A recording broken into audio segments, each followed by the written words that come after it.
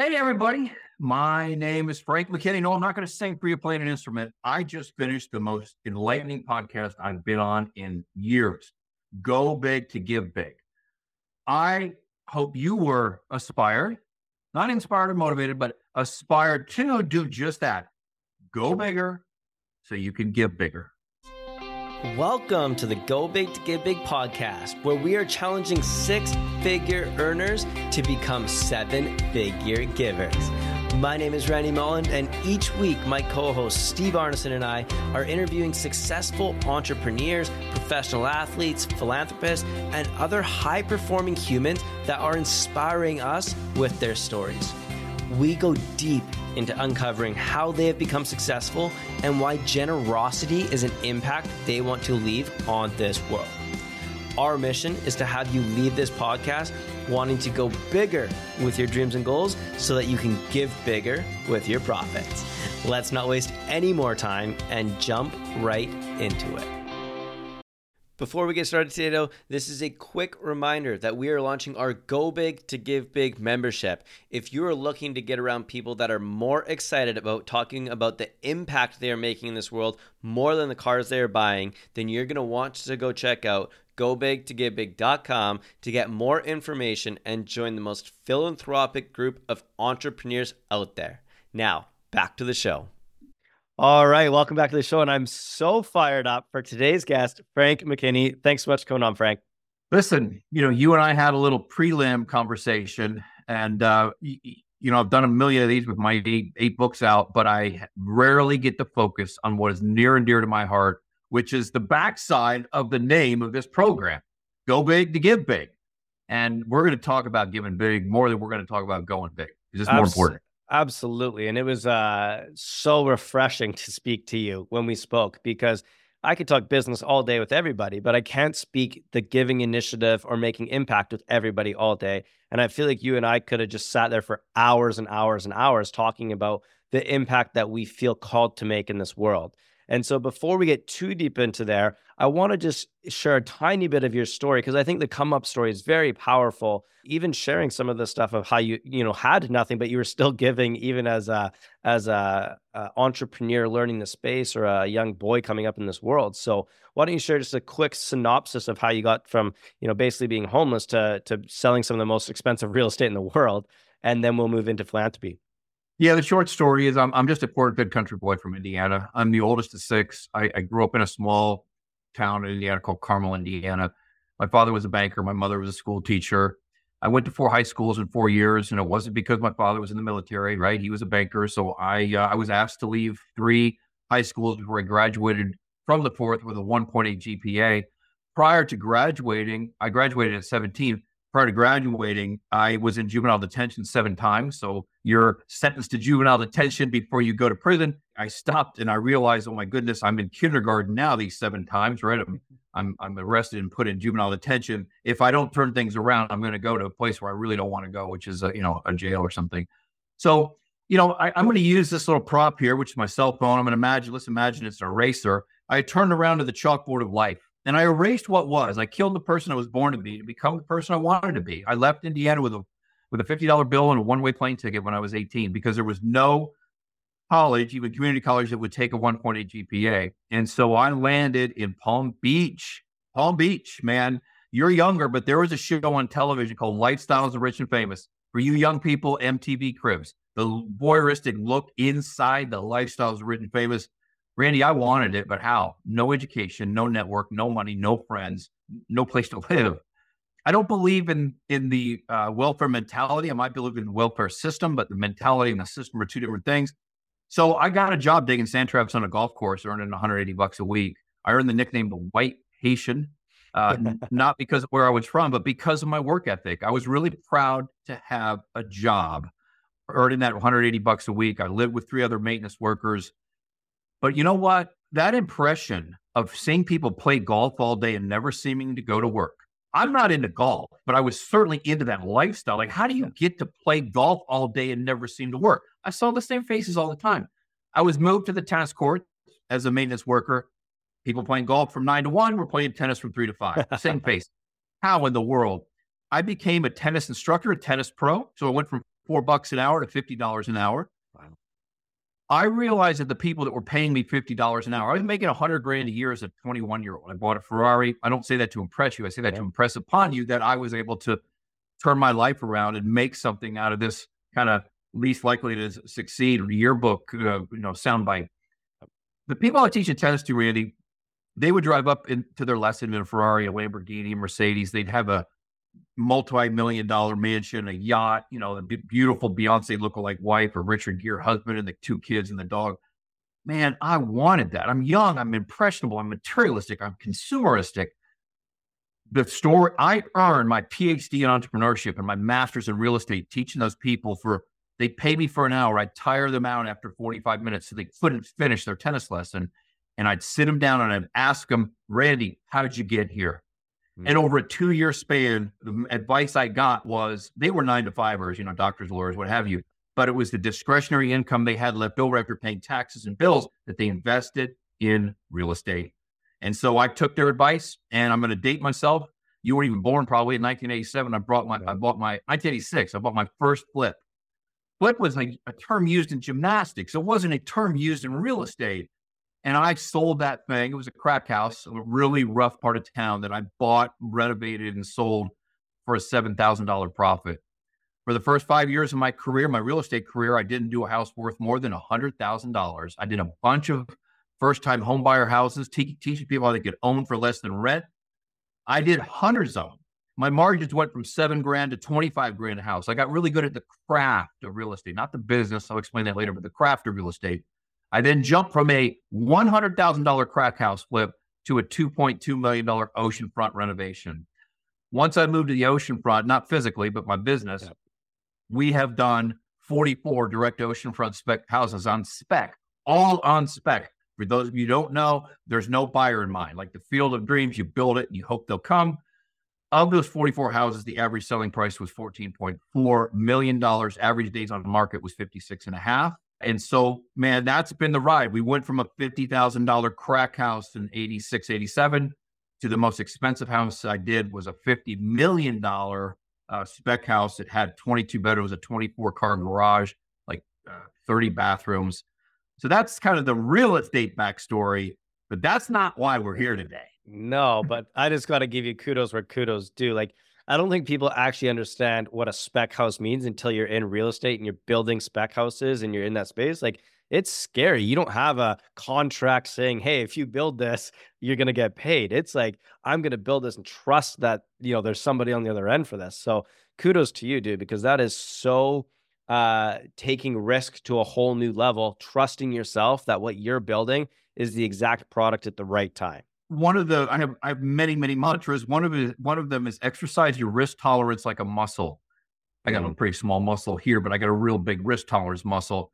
Exercise that risk tolerance like a muscle. Eventually it will become stronger and able to withstand greater pressure. I don't care if you're the president of the Tupperware Club or you're specking $50 million houses.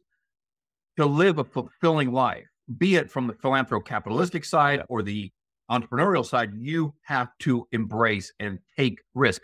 I'm afraid every day of my life, Randy, but I don't let the fear stop me. Absolutely. Well, you just said the word that's going to turn this entire podcast right now. You said when you step into being a philanthrocapitalist, what does that mean? Because I saw that on your website and I was like, I don't know, but I want to be in this guy's life if he's using words like that, because that sums up this podcast, my network, everyone in my circle easily could be defined as a philanthrocapitalist. And I want you to describe that and where it came from and how you found out to be that you are one of these humans. Going back to that lack of formal education and realizing, and I'm just going to, I'm not going to thump on the Bible or pound on the pulpit, but I'm going to reference a passage from the Gospel of Luke, chapter 12, verse 48. If you're not into the Bible, just think of this as a great life mantra. Okay. Forget the Bible part. Don't tune me out right now. To whom much is entrusted, much is required. To whom much is given, much is expected. For a guy who was in juvenile 7 times and went to 4 high schools in 4 years and yet was building $50 million spec houses, the good Lord had done something in my professional life. He helped me understand my professional highest calling. Well, I was at a real low point in the early 2000s, Randy. I was ready to kind of jump off a bridge. I was at a high point in my professional life, but I lost all the heart in my soul, or all the soul in my heart. I went to my mentor and I said, why do I feel, I don't curse when I say one bad word, why do I feel like shit? I should be on top of the world. I just sold the most expensive spec house in the history of Palm Beach County, and yet I'm ready to jump off a bridge. He said, Frank, you found your professional highest calling. This gift God gave you to do these spec houses. I mean, you're the best, one of the best in the world at it. Where's your spiritual highest calling? I don't even know what that means. So to try to put some heart back in my soul and to keep me from leaping off a bridge, I started volunteering at a soup kitchen one night a week for 1 hour a week. And I started to understand that passage. I started to apply that passage. I then, as I evolved and became more enlightened, I realized that charity exacerbates poverty. So here's the direct answer to your direct question. Charity exacerbates poverty. It does nothing to solve the problem. For those of you who are my age, you'll remember back in the 80s, they talked about Ethiopia and all the fundraisers for Ethiopia hasn't changed because it's been a massive charitable effort. It's taking the best of philanthropy. Okay. The best of philanthropy is the heart, and getting rid of the worst, which is charity. It's taking the best of capitalism, which is money, and getting rid of the worst, which is greed. You marry philanthrocapitalism together and you can solve poverty. Now, that's not some platitude. We have been in Haiti for 21 years building self-sustaining villages. I and my board of directors and our donors have built 31 self-sustaining villages that have now provided a self-sufficient existence for over 14,000 children. Another prop that were eating dirt patties flavored with bouillon and lemon juice. That's the definition of philanthrocapitalism, taking the best of philanthropy, the best of capitalism, marrying the two, realizing that it's a business, Randy, but the capital is human capital. It's not financial capital. And it's not about hugging on orphans or feeling better about myself. This is still a business. We've coined the phrase not only philanthrocapitalism, but you know what an ROI is? We know what a return on investment is. What's your ROD, your return on donation? How far can I stretch my donor's dollar? Well, I'm going to plug my books while I'm here. You buy one of my 8 books, it's 100 meals in one of our orphanages. I can build a whole house in Haiti, a concrete house for a family of 8 for $5,000. That's an ROD. That's being a responsible steward for the blessings God's given you. And that is the epitome of the definition of philanthrocapitalism. Dude, I can only applaud what you just said in such a way that it's, there's so many people that use the word giving to market themselves, brand themselves, and make themselves sound better. And that's part of the space that we're in of where I hang out. And I know that space. What you're truly doing is just the work. It is just being a good steward of the message that you were given to go deliver. And I am fascinated by it. And I want to dive in, why Haiti, but how did you start coming up with this principle that you wanted to not just fund the project, but eradicate the problems that are there and start creating these self-sustaining villages? I'm not a political person. I have this thing on my forehead that says unelectable. So I would never run for office. But a tattoo, let's say. But I just saw how like the programs revolving around welfare and entitlements just really, really don't work. Yeah. I mean, it creates a mentality. I love the programs. I hate the mentality it creates. Yeah. So over in Haiti, when we built a village, and let's say you're the village elder, you're the mayor, you're the head of the little communal effort that we're putting together. Going in, we're not coming back to help you once we build you this village, because we've provided all the self-sustaining elements. I'm going to name them very quickly. A typical village has 50 houses. It has a community center. Inside the community center is a school, a church, a clinic, renewable food, some clean drinking water, and some form of free enterprise that's sprinkled over the top of the village so it can be self-sustaining. Yeah. That way, I do what we do best. We don't provide desks in the school. We don't provide teachers. We provide the infrastructure. We build these self-sustaining villages. And I'm a project-specific person, right? When I was younger, I probably had ADHD. I want to get in, get out, and move to the next one. And so we are 31 for 31. We have never had a village fail or had them come back for more money. Matter of fact, we had the Clinton Foundation, the almighty Clinton Foundation, call us about 5 years ago, 6 years ago, and asked, how are we able to build self-sustaining villages? All those elements I just referenced, Randy, 50 houses, community school, community center, school, church, clinic, renewable food, clean drinking water, and free enterprise for about $350,000. 50 houses inside that 350 grand. Wow. So, I am here, give back. I don't owe anybody anything. I hate that term, give back. Like I took something. No, I've been blessed. I want to be a responsible steward for the blessings I've been given. I don't feel any better about what I do in Haiti. I don't feel any worse. I want to be that responsible steward. So your podcast, Go Big to Give Big. You really should think about reversing the words. Give big to go big. Right. It's because when God realizes you're a responsible steward for the blessings you've been given, what happens to your territory? I became a responsible steward for those blessings, and I stopped doing $100,000 houses. The designs we came up with, everything that exploded in my life was because, I will give God credit, of course, but I had a purpose for my passion. Everybody throws their own passion like a rag doll. I can have passion for chocolate. It's not good for me.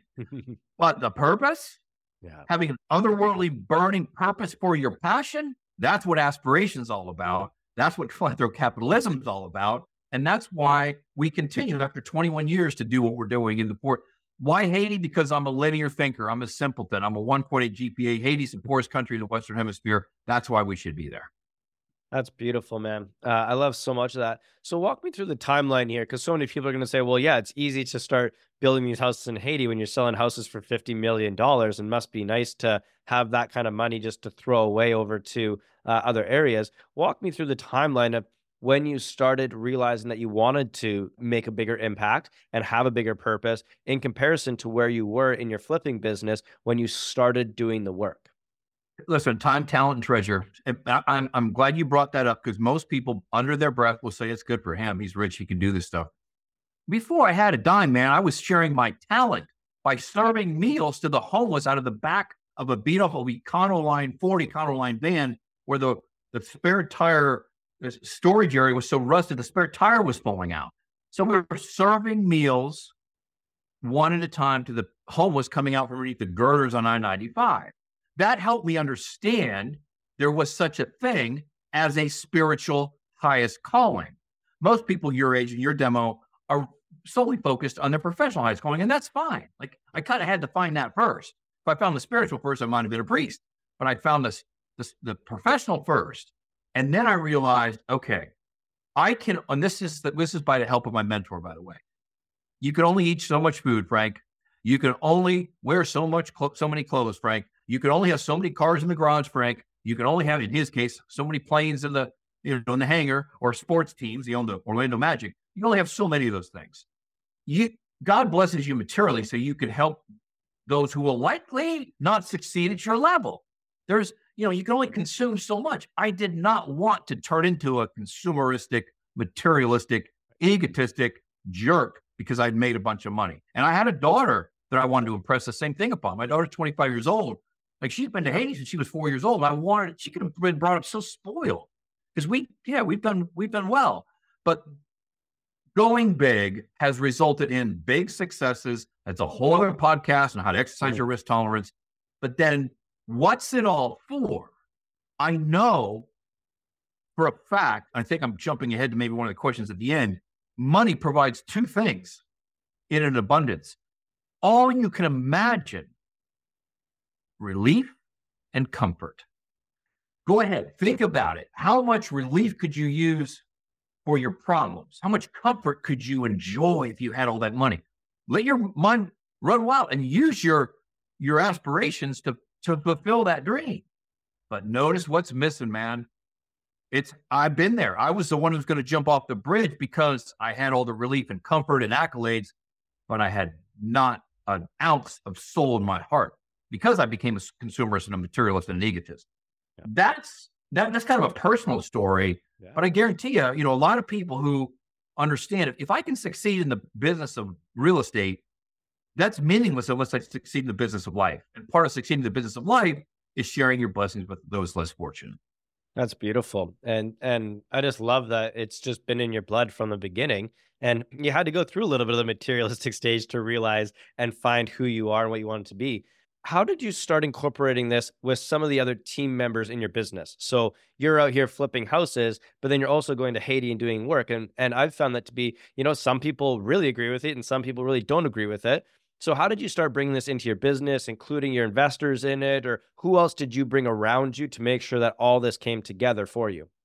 So we have a board of directors that I put together 20 some years ago because I had no idea how to run a charity. I consulted with other people who ran charities that I was really impressed with and said, how do you do this? And they said, surround yourself with people who know how to run a charity better than you. So I've had some people on my board for 20 years. When you say we go to Haiti and work, because the unemployment in Haiti is over 80% in most of the rural areas that we're working, I export no materials to Haiti, nor do I bring volunteers. People say, oh, I can't donate, Frank, but I could go and I can help you build houses.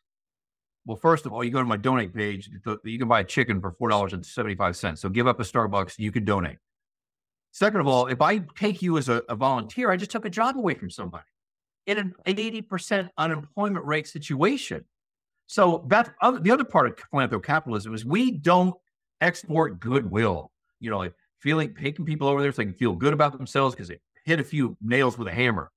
No, we use all local labor, all local materials. And so when it comes to my investors, no. I mean, we started at the Caring House Project Foundation. And because I had the good fortune of running 8 books in 6 different genres, and I'm asked to talk all over the world, it's in lieu of appearance fees or speaking fees. I have the host say, look, I want you to make a donation to Caring House. And it's usually representative of maybe two or three houses. And then at the end, I want you to allow me to do a call to the heart. In other words, if I'm in a room of real estate people, which I typically am, and there's 250 people there, how many people in this room can help me build a house in Haiti? A lot, five grand for a whole house. A lot of people have that kind of money. That's how we funded that. And then from 2007 to 2018, if we got 50 people raising their hand at 5,000 apiece, that's 250. We would take all 50 of those people to Haiti on one flight. We'd take a Delta airline, one flight. So not so we could, be accountable for their money, but I wanted them to see the before picture, right? The after picture, because that's where I could move them from rich to enriched. It wasn't about, again, hugging on orphans. It's so they could see the power of just giving what to many people is a lot. 5 grand's a lot. But when you can build a whole house, a concrete house for a family of 8. So my team, the people that work, I'm an enlightened absolutist, basically a benevolent dictator. I'm the one taking the risk. I'm not, it's not a family thing. Like I have a family. I don't have an open door policy. I'm sorry to say, you're not part of the family. You will be very well paid. You will get your bonuses. You'll never miss a paycheck. It will be super exciting to work here. But you decide whether or not you want to buy into the philanthropic capitalism thing. That's a side thing for my business. Right. And if you do, great. And most people, most people do. If they don't, they're great at what they do on my job. I don't care. I'm not there to evangelize anybody, man. I'm not. I just say, if Jesus were here with purple hair and a purple shirt and drive around in a Yugo, which is the car I drive, how would he act? How would he act towards the people when, hey, I'm just simply using resources to ease the burden in a very business-like way. 350 grand for a whole village is, that's the average cost of one house in Palm Beach County. And we're building 50 plus all the other stuff. So that's a kind of long-winded answer to your short question. It's beautiful. I'm letting you go on these rants because I just love them. It's like just listening to gospel right now. It's absolutely everything that I thought you'd deliver, and I'm very excited about it.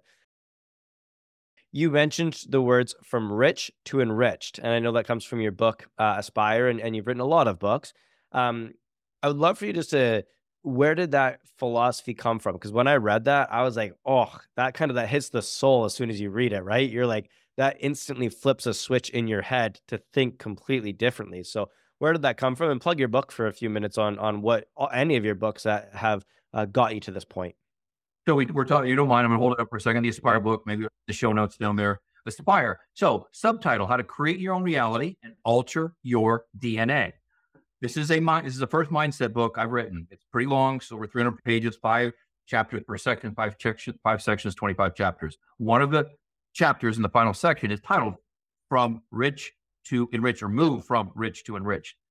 Going back to the title and how this moving from rich to enrich kind of evolved and became one of the most important chapters of that book. Motivation washes off and goes down the drain with the soap at night, people. So if I motivated you today, I failed you, because you'll take a shower and you'll forget everything. Inspiration, like, man, he was inspiring. I read an inspirational book or watched an inspirational movie.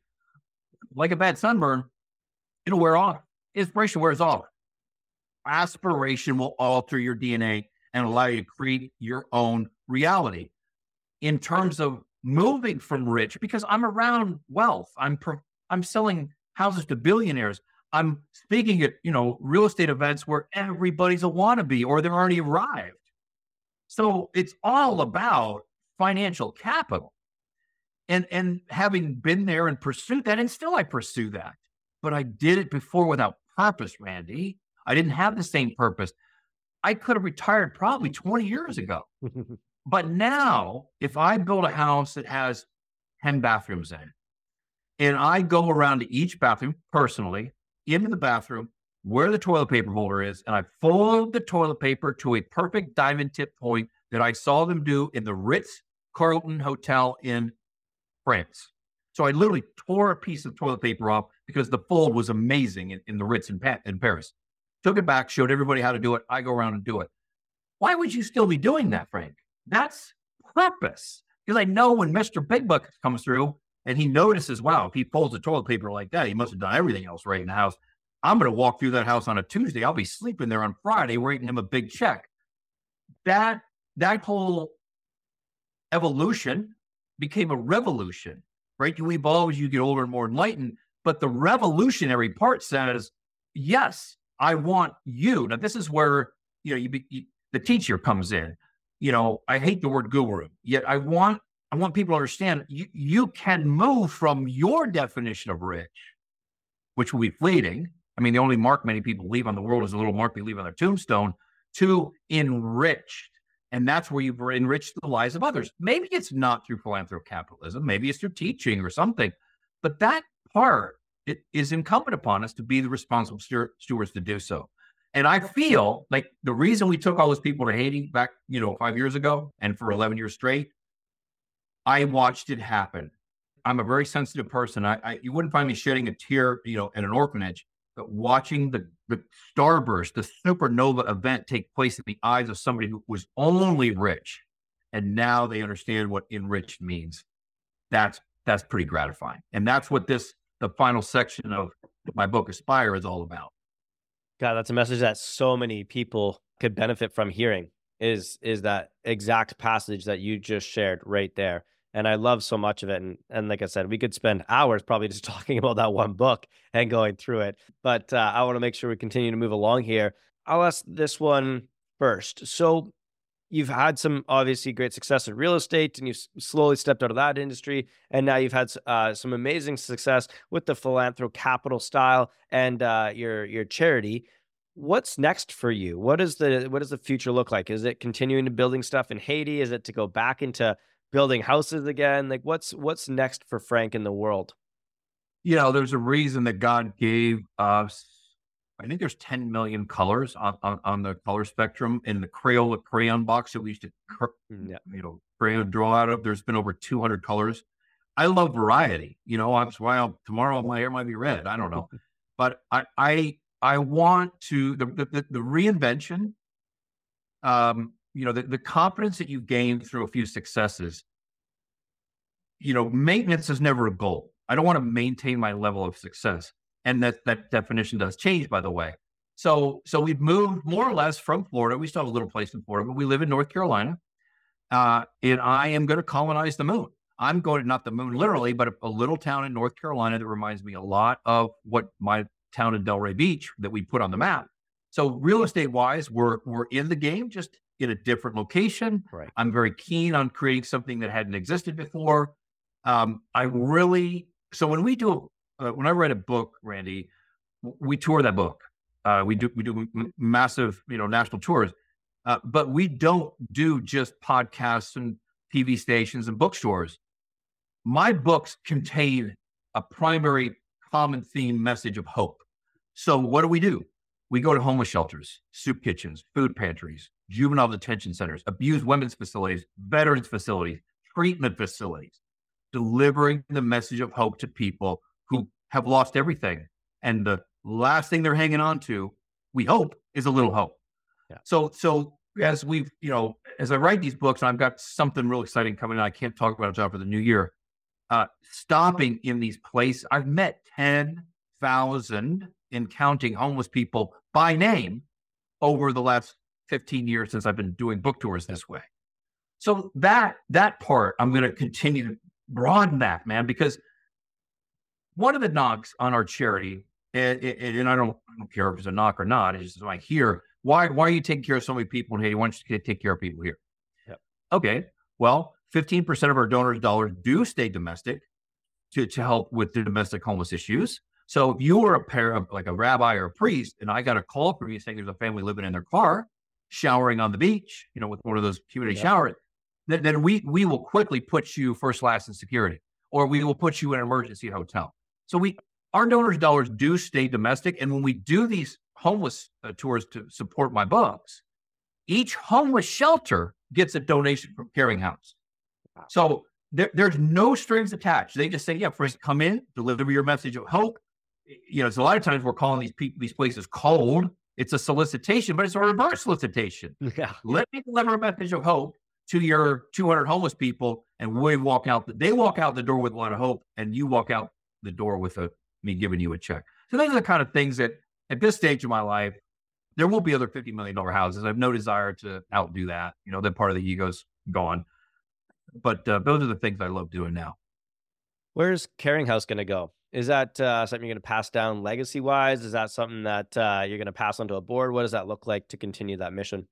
Yeah, that's a good question. So my daughter is 25, and she, growing up underneath Caring House, she's been a board member since she was 15. She's now being groomed to take over Caring House.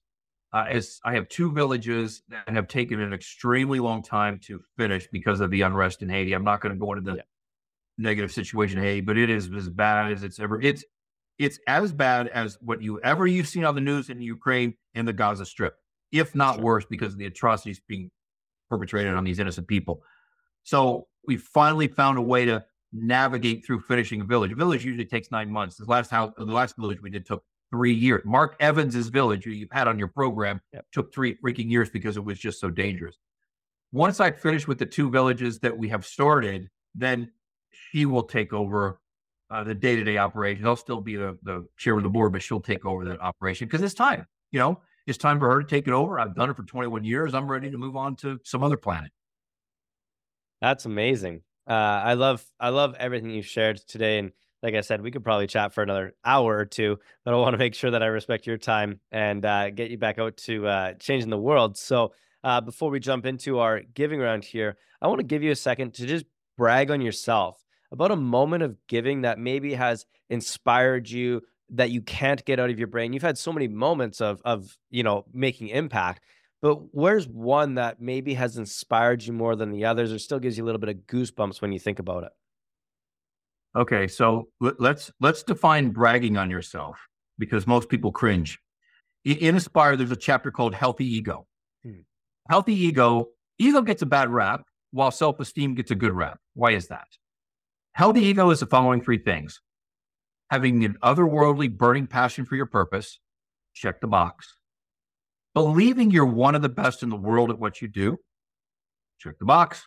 And not being afraid to tell the world about it. A lot of people can have an otherworldly burning passion, maybe be one of the best, but they're afraid to tell the world about it. So I'm not afraid to tell you that one of the ongoing highlights for me is what my spiritual book's called The Tap. And it's an image from the Sistine Chapel when the finger of God is touching the finger of Adam. I had to pay the Vatican a royalty to remove Adam and put this silhouette of a reader. So it looks like God's fingers coming down and tapping you on the shoulder.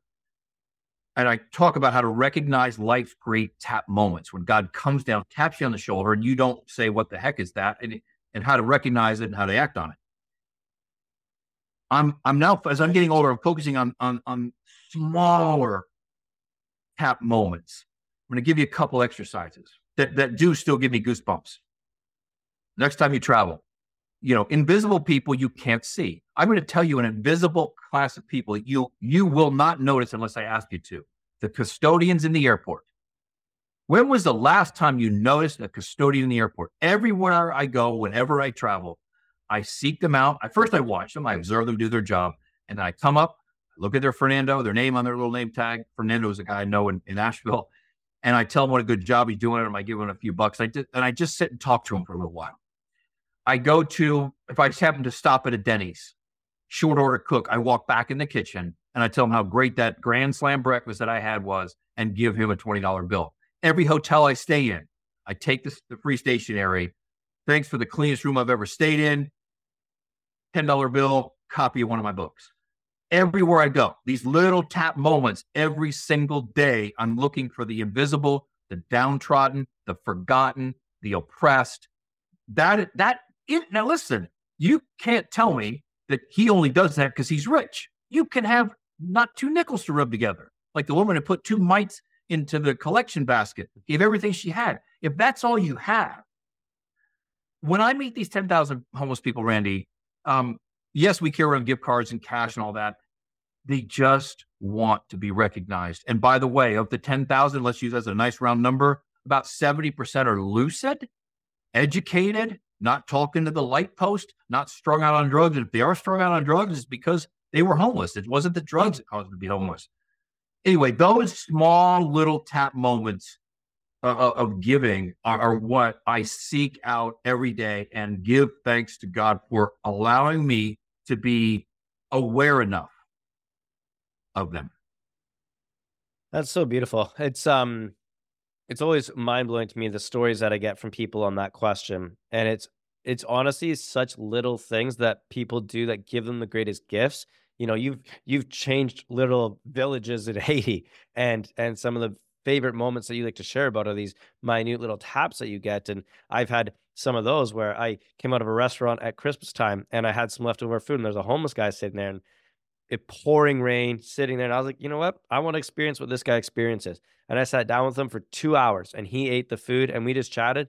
And like you said, great human, went through a divorce. Wife took him for something happened. Next thing you know, he ended up doing drugs once or twice. And next thing you know, he's on the street and he just absolutely hates himself and doesn't know how to go back and face his family because he's so embarrassed by how he got here. And you're like, Yeah. Man, you learn so much about people instead of writing checks and going out and sitting with them on the street and hearing their stories and having a whole new compassion for human when you do that kind of stuff. And Randy, if more people did that, it's scary. Don't get me wrong. I mean, it's scary to approach a homeless person, especially if you're a woman, it's even scarier. Yeah. But if you just, next time you see them at a stoplight and they've got a little sign. I mean, I've been there. I've done that. Listen, I swapped places with homeless people in 20 cities on my prior 3 book tours ago. I slept under bridges. I slept in parks while I put them in a hotel in our tour bus. So, walk that mile in their shoes without judgment. Once you remove judgment, the fear of interacting with somebody who's downtrodden or homeless is almost removed. And you're going to be on your guard. I mean, some of these people are a little bit out of their mind. And I've been accosted, I've been attacked, but I'm not going to put myself in harm's way, but I'm going to go about what you did with that leftovers without judgment. Absolutely. That's amazing, Frank. Well, I'm excited to jump into a bit of our giving round here. It's just some rapid fire questions, quick answers. Are you ready for them? Let's go. What would get you more excited? Donating $1 million or spending a week physically doing the work? And those are my only 2 choices.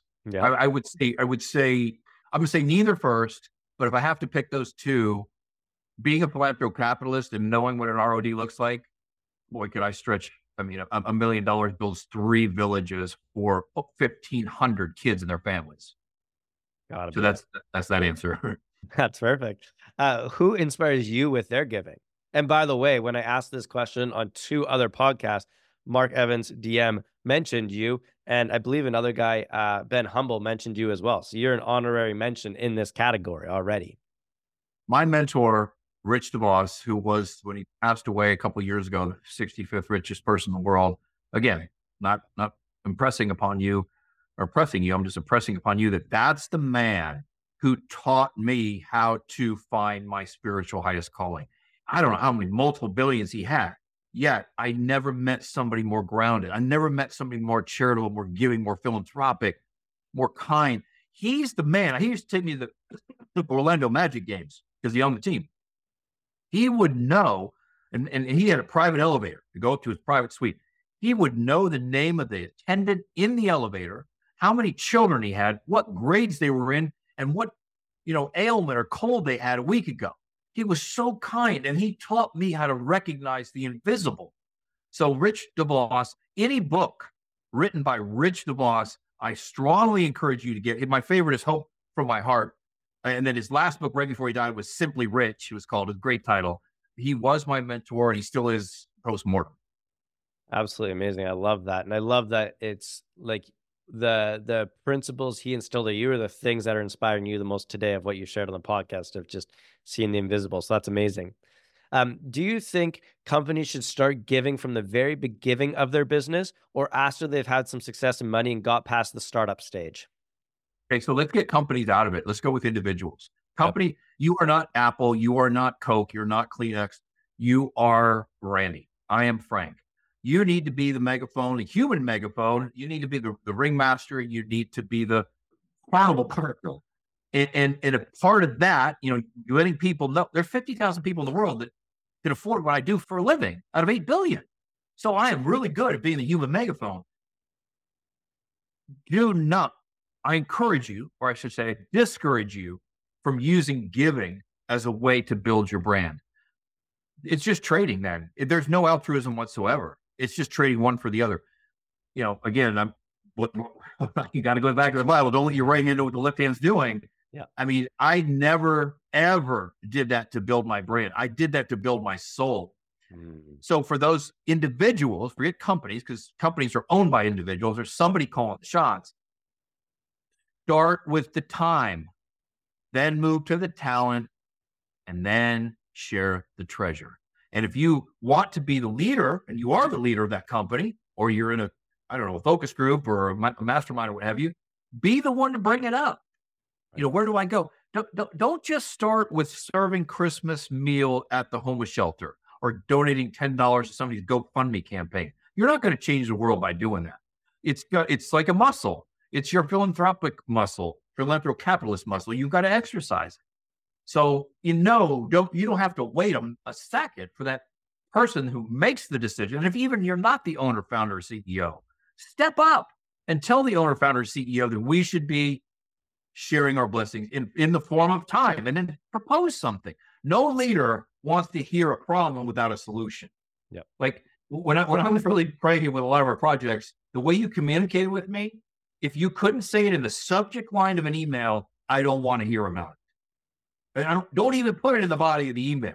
And if you're walking in with a problem, you better have a solution represented before the problem's even tendered to me. Yeah. Anyway, that's a tangent. So next. No, I loved that. And did you know there's a stat, and I don't know, stats are all just stats and numbers, but a stat out there that said 93% of employees are happier with their organizations if they volunteer.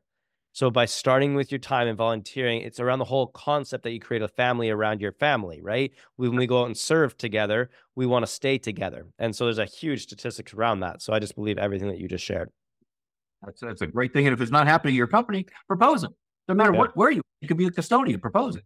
What was the first thing you thought of when you heard of Go Big to Give Big? I didn't like the order of your words. I wanted you to reverse them. Give big to go big, man. That's when everything explodes for almost everybody who I aspire to be, or who inspires me. They understand that you've got to give big to go big. And that's the first thing. So once I got past that, and I said, that's the name of your program, it's not my program. The fact that at least you reference that, you don't have to even go big to give big, but you can go really small and still give big. It's that little, it's the little stuff I talked about. When you leave the $10 bill in the hotel you stay at, or going to the short order cook and giving them a $5 bill, or somebody in the airport, you can go tiny and give big, because I get that guy, his name's Fernando. He sees me in the airport, amongst thousands of other people, the smile on his face when he sees me. It's not like I'm giving him a bunch of money. It's just we sit and talk. That's going big and giving big. Absolutely love that. It's just beautiful the way you phrase that. So, in one word, describe the feeling you get when you serve. Responsible. I love that one. And the final question we got for you today, Frank, is do you believe that money can buy you happiness? I just said that's, remember, I jumped ahead of you. I know you did. Now you can elaborate. You can elaborate here for a minute. Let's repeat it, because so for those of you who are aspiring to be rich and have a garage full of cars and a closet full of clothes and a pantry full of food, money will provide all the relief and comfort you can imagine. My therapist says I'm addicted to excitement, right? So it can be, there's a whole other podcast, but taking a destructive tendency that I used to have, getting arrested and stealing cars and all that, I never changed. I'm still the same person. I just redirected something that was destructive into something constructive. Money can buy thrills and excitement, but thrills and excitement are thrills and excitement. They're not happiness. There's a big difference, and we mistake the two. We absolutely, because we're all ADD. Well, we're all AD. We all have attention deficit. It might not be a disorder, but we all have AD. So we're constantly seeking the next thrill or excitement. We mistake that for happiness. The thrill and the excitement wears off, just like the shot of heroin in your veins, and we're off seeking the next shot of heroin. No, it cannot. Providing relief and comfort for you in abundance, yes. But using it as a responsible steward through philanthrocapitalism, that, if you want to call it buying, can buy you happiness.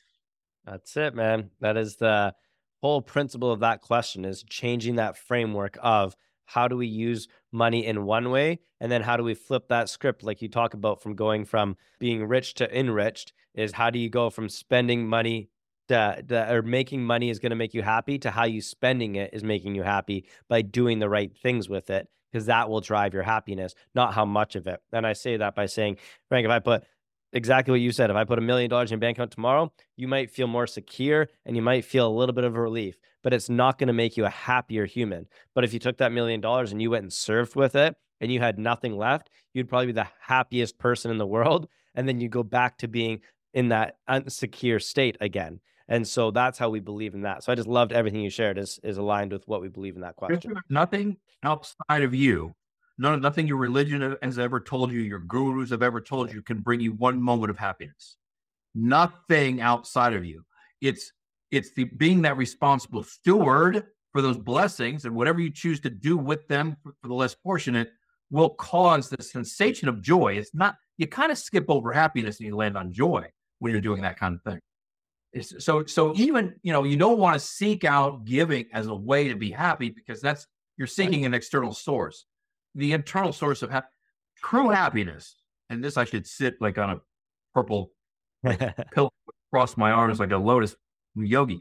True happiness is uncaused. It's very elusive to find, but that, as far as me, in the many years I've been on the earth, that's where I find when I see that person in the airport, and I'm able to interact with them, that is an uncaused sensation of joy.